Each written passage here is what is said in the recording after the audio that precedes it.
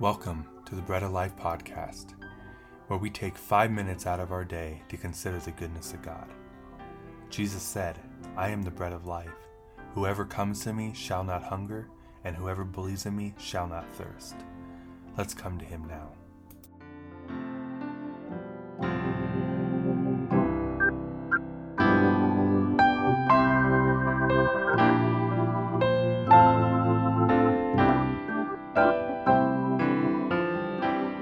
I like to share this morning my favorite psalm, Psalm 103.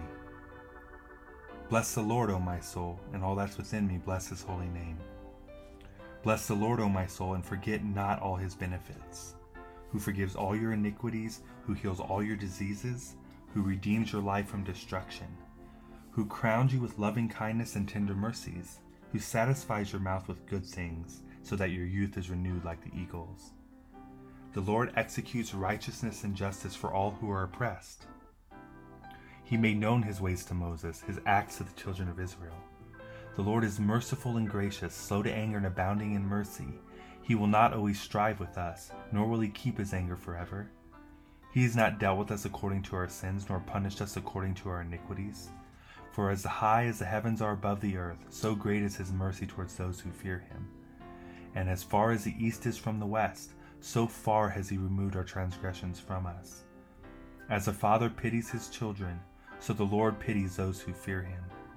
For he knows our frame, and he remembers that we are dust. As for man, his days are like grass. As a flower of the field, so he flourishes. For the wind passes over it, and it is gone, and its place remembers it no more. But the mercy of the Lord is from everlasting to everlasting on those who fear him, and his righteousness to children's children, to such as keep his covenant, and those who remember his commandments to do them. The Lord has established his throne in heaven, and his kingdom rules over all. Bless the Lord, you his angels, who excel in strength and do his word, heeding the voice of his word. Bless the Lord, all you his hosts, you ministers of his, who do his pleasure. Bless the Lord, all his works, and all places of his dominion. Bless the Lord, O my soul. David has given us many reasons to worship the Lord this morning. Let's look at a few of them. The primary benefit of grace is our forgiveness of sins. It's important to remember that Christ has made peace with God possible for us through his death and resurrection. That's why David starts off with saying, "And forget not all his benefits, who forgives all your iniquities and heals all your diseases." This is in the forefront.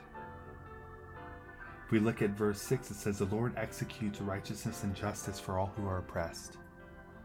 It gives me peace to know that God knows how to execute righteousness and justice. What a confusing time we live in, where we're being pulled in all sorts of directions.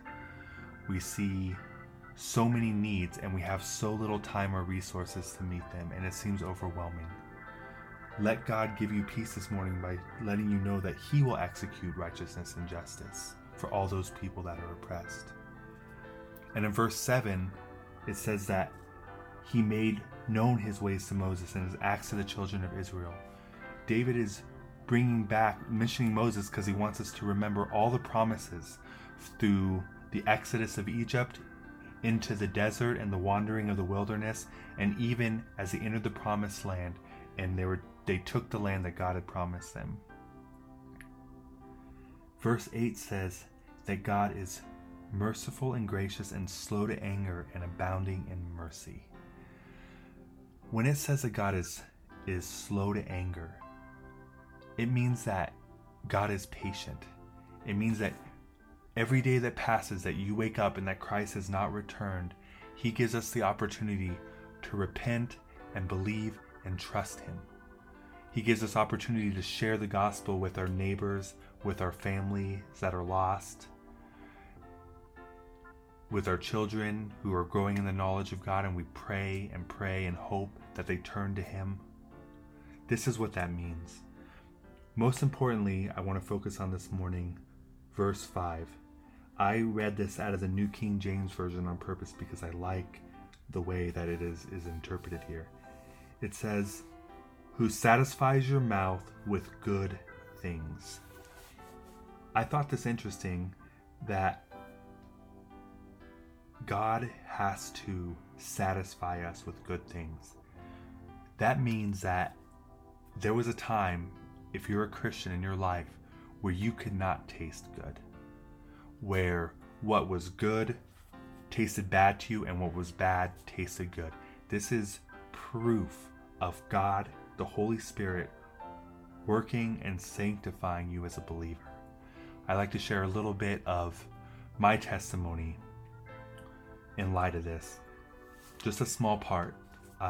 Even as a confessing Christian, there was a time where I had a animosity towards the church and towards other believers. I would go to church, but I would sit there in the pew or in the seat, and in my heart I would judge my brothers and sisters. I would judge the preaching.